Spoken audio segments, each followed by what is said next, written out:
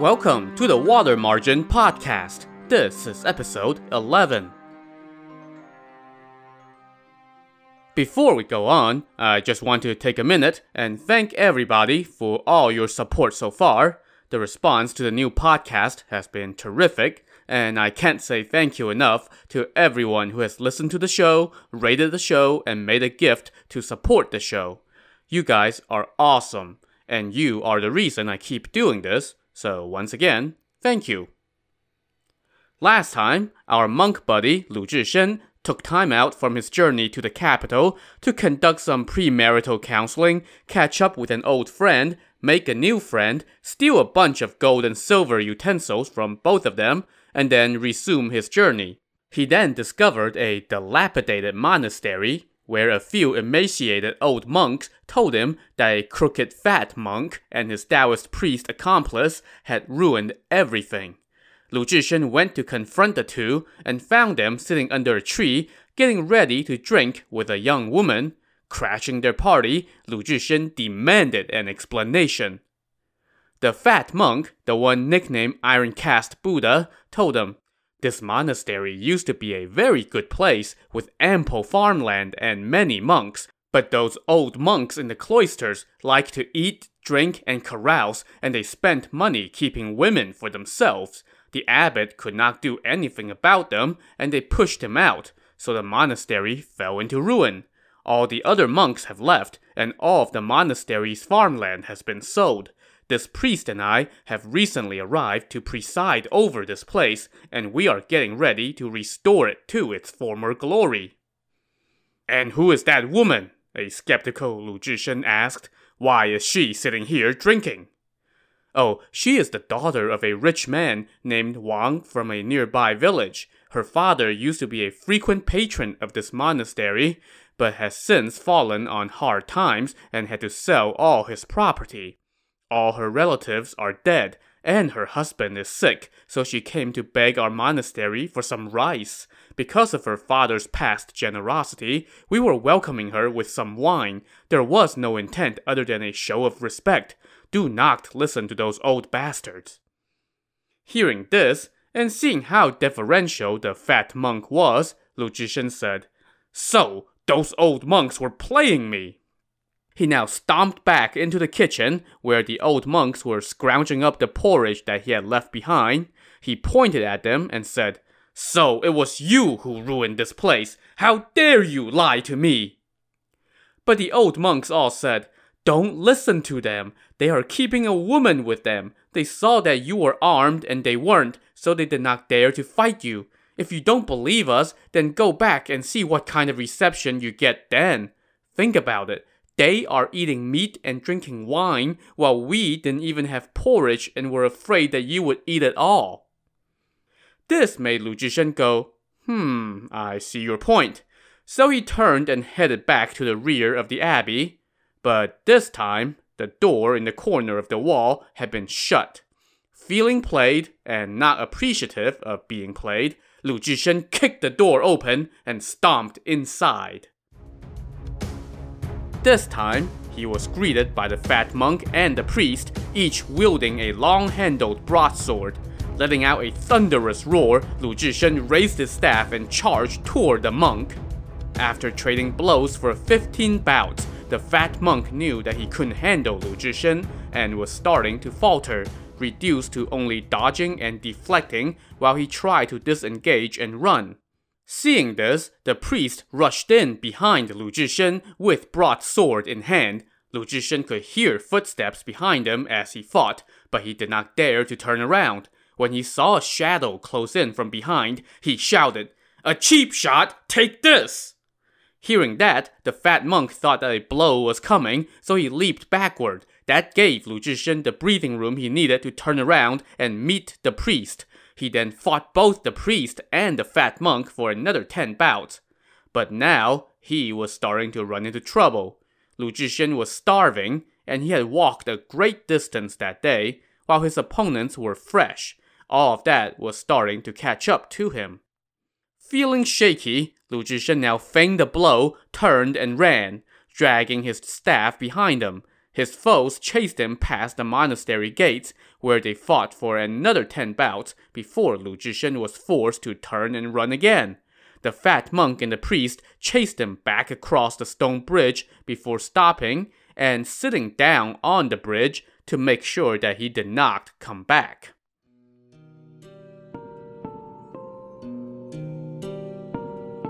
After running for almost a mile, Lu Zhishen stopped to catch his breath, and that's when he went, "Ah, crap."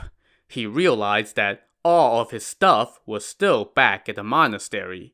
He had left his bundle sitting next to the idol of the kitchen god before he went to fight the monk and the priest, and in his hasty retreat, he had no time to collect his belongings. Now, he was penniless and starving, and he didn't even have his recommendation letter on him. He could try to go back and fight the monk and the priest again, but we already saw how that went. So now what? As he was contemplating his next move, Lu Zhishen staggered ahead. After about a mile or so, he came across a large red pine forest that looked quite shady. And I don't mean shady as in lacking sunlight. No, I mean shady as in there's probably somebody lurking in the woods there, ready to jump out and relieve you of your belongings. Just as he was checking out these woods, Lu Zhishen spotted someone poking his head out from among the trees. This guy took a look at Lu Zhishen, spat in his direction, and then ducked back into the woods. That bastard must be a robber waiting to do some business, Lu Zhishen said to himself. He saw that I'm a monk and figured that I wasn't worth it, so he spat at me and left. Well, it's his rotten luck that he ran into me. I'm stewing on a volcano of rage right now, with nowhere to vent. Let me go take that bastard's clothes and sell them for some wine money. So Lu Zhishen grabbed his staff, rushed over to the edge of the forest, and shouted, "Hey you, the bastard in the woods! Get out here, right now!" From inside the woods came a loud chuckle as a man said, "I'm down on my luck, and yet he's picking a fight with me." The guy in the forest now leaped out with long broadsword in hand.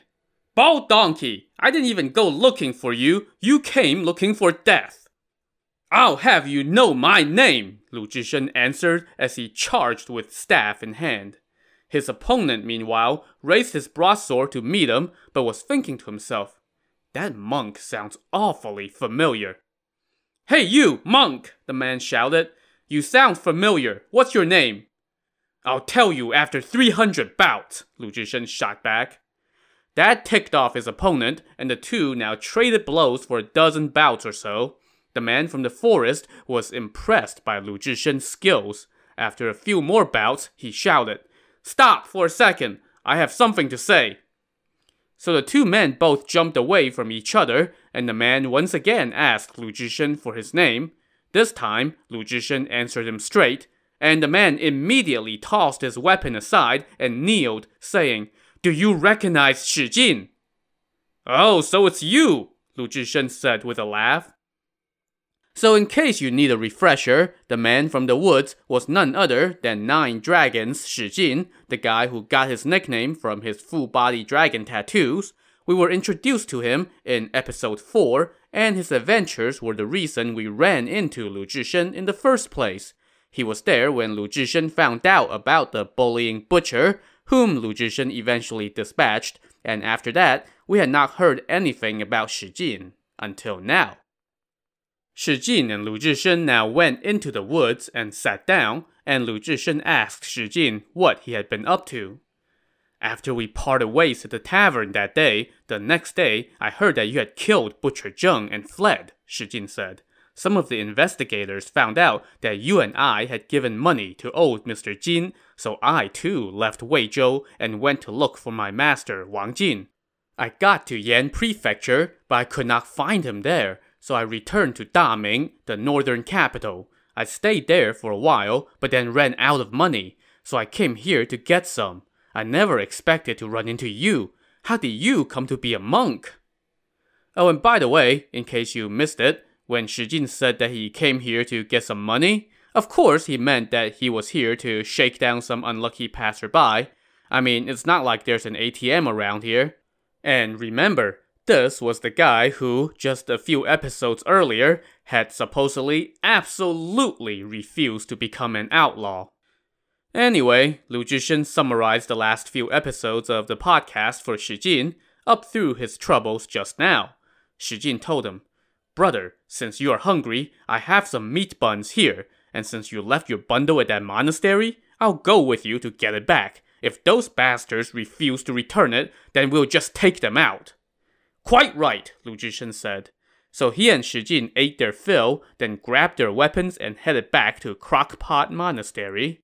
As they approached, they saw the fat monk, aka Iron Cast Buddha, and his priest friend sitting on the bridge. "You bastards!" Lu Zhishen roared. "Come over here! I'll fight you to the death!" The Iron Cast Buddha laughed and mocked them. "I had already beaten you once. How dare you come back for another round?" Enraged, Lu Zhishen raised his staff and charged onto the bridge. Iron Cast Buddha picked up his long-handled broadsword and came to meet him. With Shi Jin getting his back, and lots of meat buns in his belly, Lu Zhishen fought with renewed vigor. After just 8 or 9 bouts, his opponent was faltering fast and trying to flee. Seeing this, the priest now came to help again, but this time, Shi Jin leaped out from the woods and shouted, "Stop!" He pushed back his broad-brimmed hat and charged. The 4 men now tangled in 2 pairs. Lu Zhishen suddenly spotted an opening, and with a shout and a swing of his staff, he struck the Iron Cast Buddha and sent him flying off the bridge. Seeing his comrade get the business end of Lu Zhishen's staff, the priest lost his heart for battle and tried to flee, but Shi Jin shouted, "Where are you running to?" And the next thing you know, the priest crumbled to the ground with Shi Jin's broadsword protruding from his chest. Shi Jin now placed 1 foot on him and riddled him with holes. Meanwhile, Lu Zhishen rushed to under the bridge, found his wounded foe, and with 1 blow from his staff, broke the Iron Cast Buddha's back and sent him off to see the real Buddha. Having vanquished the 2 villains, Lu Zhishen and Shi Jin tied their corpses together and chucked them into the ravine under the bridge. Then, they went into the monastery to tell the old monks there that, "Hey, great news, we've killed your tormentors, and you're now free." "Oh, I see you're just hanging there from the rafters and not moving. Crap." So as it turned out, after Lu Zhishen ran away from the first fight, the old monks thought the 2 villains would come and kill them, so they hanged themselves. Lu Zhishen and Shi Jin now searched the room behind the abbey and found that the woman that the 2 villains had abducted had also killed herself by jumping into a well. So I guess this turned out to be a good news, bad news kind of day.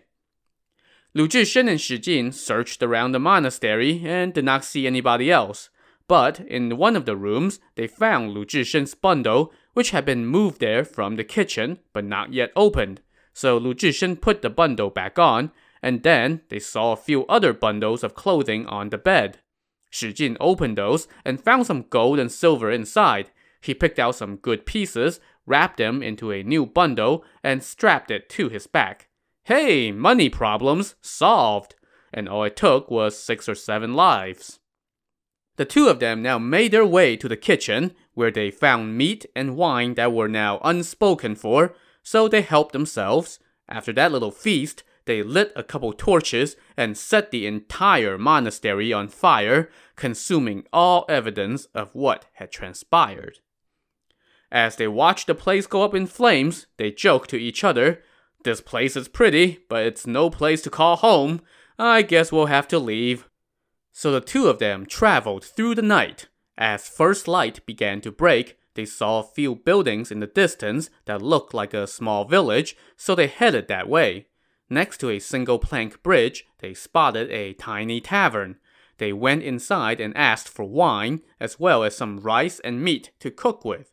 As they drank and ate, they recounted to each other their own experiences from their travels. After the meal, Lu Zhishen asked Shi Jin where he was headed. Right now, my only option is to return to Shaohua Mountain to join up with the outlaw Zhu Wu and company for a while, and then see what's next, Shi Jin said. Lu Zhishen opened his bundle and took out some money to give to Shi Jin. The two then gathered their stuff, paid their bill, and left the village. After a couple more miles, they came upon a fork in the road. Brother, we must take leave of each other now, Lu Zhishen said. I am heading to the capital. No need for you to escort me. You have to head in the other direction to get to Huazhou Prefecture. We shall meet again. If you know of anyone coming in my direction, have him bring me a message. And so the two of them parted ways again.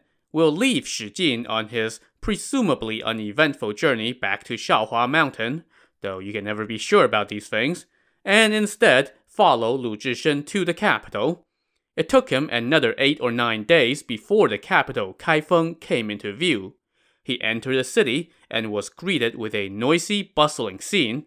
It was the capital, after all, and at this time, as many as 1.5 million people lived within its walls. Lu Zhishen greeted a passerby and asked for directions to the great Xiangguo Monastery, his destination. The man told him that it was straight ahead by the bridge, so he headed that way and soon found himself inside a grand monastery. This great Xiangguo Monastery is actually still around today, and it's considered one of 10 great Buddhist monasteries in China. It was already a famous ancient monastery in the time of the novel. It was originally a temple for a prince from one of the kingdoms in the Warring States period from the 3rd century BC. Then, in the year 555 AD, it was converted to a Buddhist monastery. So by the time of the novel, it was already almost 600 years old. And at this time, this monastery was not only a center of Buddhist thought in the empire, but also a center of commerce and trade in the capital. Quite a departure from the quiet life at the monastery on Wutai Mountain. Lu Zhishen looked around the monastery for a little while, and then went to the guest quarters. A servant announced him, and the reception monk soon came out to greet him. The sight of this fierce-looking visitor carrying a steel staff, a knife, and a huge bundle alarmed the reception monk, and he asked where Lu Zhishen was from. Setting down his stuff, Lu Zhishen greeted the monk and said, I am from Wutai Mountain. I have a letter from my master, the abbot Zhi Zhen. He sent me to seek a position here with Abbot Zhi Qing. Oh, in that case, please come with me to the abbey, the reception monk told him. So they now headed to the abbey, where Zhi Zhen took out the letter and held it in his hand. While he waited, the reception monk said to him, Brother, do you not know the custom? The abbot will be here any minute. You should take off your knife, take out your robe and mat, and light the incense of faith. You'll need to use them when you pay your respects to the abbot. Why didn't you say so earlier? Zhi Zhen said. So he did as the monk instructed. He took out his robe and mat and the incense, but after fumbling around with them for a good while, he still wasn't sure exactly what he was supposed to do. The reception monk sighed and helped him put on his robe and then told him to sit down on his mat. Where is your incense of faith? The reception monk asked. What incense of faith? I just have this one stick of incense right here. Sigh. The reception monk did an invisible eye roll, stopped trying to explain, and just kept his skepticism about this newcomer to himself. Momentarily, Abbot Zhi Qing arrived with 2 attendants and took his seat. The reception monk stepped forward and said, This monk is from Wutai Mountain and has a letter from Abbot Zhi Zhen. Excellent, the abbot said. It has been a long time since I have received a message from my brother. The reception monk now told Lu Zhishen to present the letter. Zhishen first placed his stick of incense in the incense burner, bowed 3 times, and then presented the letter, all without making any serious faux pas. The abbot read the letter, which said, Greetings from Zhi Zhen to my brother. With the great distance between us, it has been too long since we last saw each other. Even though we are far apart, our minds are one. I have a small request. A patron of our monastery, a Squire Zhao, sponsored a monk named Zhishen. He used to be a major under old General Zhong at Yan'an Prefecture. After he killed a man, he decided to become a monk. But twice he got drunk and caused a ruckus in the monastery, and the other monks cannot get along with him.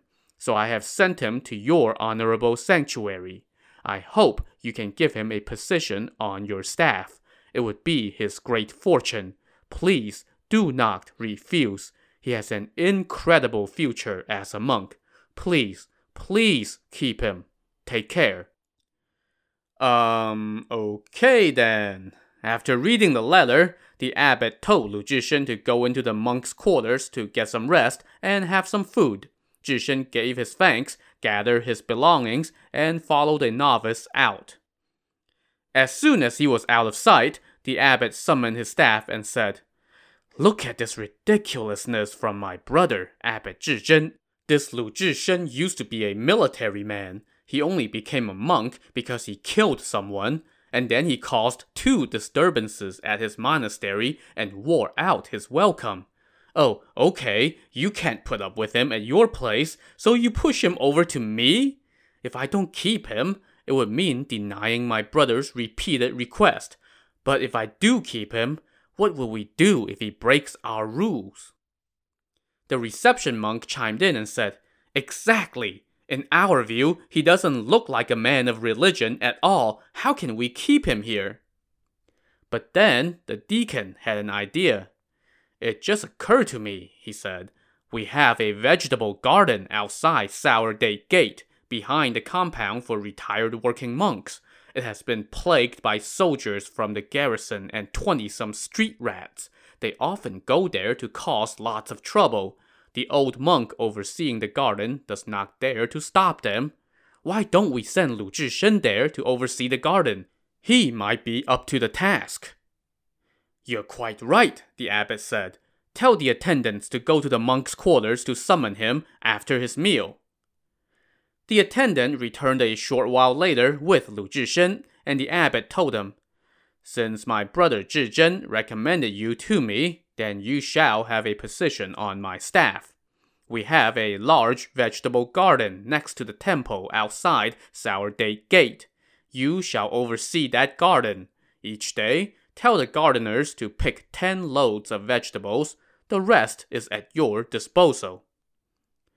Now, somebody else might have been glad for any job that lets him find a home here after what he did to get himself kicked out of his first monastery, but not Lu Zhishen. He had ambitions, or just very little sense, probably the latter. "My master has sent me here to serve on your staff, so why am I being sent to oversee a vegetable garden instead of being a supervisor or deacon?" Lu Zhishen asked, in all seriousness. "You don't understand, brother," the elder interjected. "You are new here and have not rendered any service, so how can you be deacon? Overseeing the vegetable garden is an important job too." No. I don't want to oversee any vegetable gardens. I just want to be deacon or supervisor." The reception monk now chimed in. "Listen to me. All the members of the staff have our superiors. Take me, for instance. I am a reception monk. My job is to receive guests and visiting monks. Positions like the prior, the abbot's personal assistant, the scribe, or the elder are special ranks that are not easy to attain. The supervisor, the deacon, the director, and the manager are custodians of the monastery's property. You just got here, so how can you get such a position? And there are jobs like the master of the suras, master of the halls, master of the rooms, master of alms begging, and master of the bathhouse. Those positions are held by middle-ranking members. Then there are the keepers, the keeper of the pagodas, of the kitchen, of the tea, of the vegetable garden, of the toilets. These are overseers' jobs, and they are relatively low in rank. If you do a good job overseeing the vegetable garden for a year, then you'll get promoted to keeper of the pagodas. Do a good job there for a year, and you get promoted to overseer of the baths. Do a good job at that for another year, only then might you get to be supervisor. Having learned the intricate rungs of the Buddhist career ladder, Lu Zhishen said, "Well, as long as there is opportunity for advancement, I'll start working tomorrow." See, all Lu Zhishen was looking for was what many of us want in a job, the chance for growth within the organization. Besides, at least it's not the keeper of the toilets, that poor guy. Thus assured that, hey, we do promote from within, he was appeased and signed the paperwork. Someone was then sent to the vegetable garden to post an announcement about the new hire, and the group broke up for the night. The next morning, the abbot officially appointed Zhishen to oversee the garden, and Zhishen accepted the documents, took his leave, and followed 2 monks to the compound outside Sour Date Gate. Now, as the deacon had mentioned, this vegetable garden was plagued by about 30 riffraffs who made a living on stealing vegetables from the garden. I guess none of them learned to play football, because if they had, heck, they might all be prime ministers by now. That day, a few of them were helping themselves to ill-gotten produce again when they saw a notice that said, "The Great Xiangguo Monastery has appointed the monk Lu Zhishen to oversee the vegetable garden. He will start tomorrow. Unauthorized individuals are not allowed to enter the garden and cause trouble." Unauthorized? Hey, are they talking about us? The few street rats who saw this notice reported back to the whole group, and they all decided that they were going to teach this new monk a lesson so as to put him in his place. "I've got it," one of them said. "He doesn't know us, so how can we pick a fight with him? When he gets here, let's lure him over to the manure pit. We'll pretend that we are there to congratulate him, and then we'll grab him by the arms and legs and throw him into the pit. It'll be a nice little joke." And everybody agreed that, yes, indeed, this was a fine plan. Brilliant, in fact. And so, it was settled. They were going to chuck Lu Zhishen into a big pool of manure. Oh yeah, you can see where this is going. So the next day, Lu Zhishen arrived at his new post. He stowed his belongings in his room, and then the lay brothers who worked the garden came to pay their respects and gave him the keys to the place.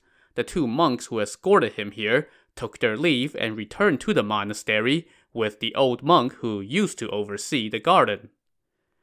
When Lu Zhishen went outside to tour the garden, he saw 20-some men approaching, carrying fruits and wine and wearing huge poop-eating grins on their faces. "We heard that you were newly appointed to oversee the garden," they said. "We are your neighbors, so we have come to congratulate you."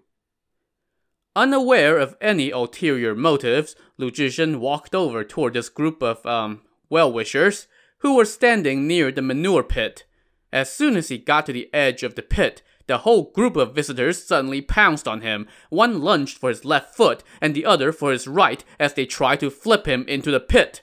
A second later, there was a loud splash. Ah, crap. To see what kind of poop is going to hit the fan, tune in to the next episode of the Water Margin Podcast. Also on the next episode, Lu Zhishen tells the Raven nevermore. So join us next time. Thanks for listening.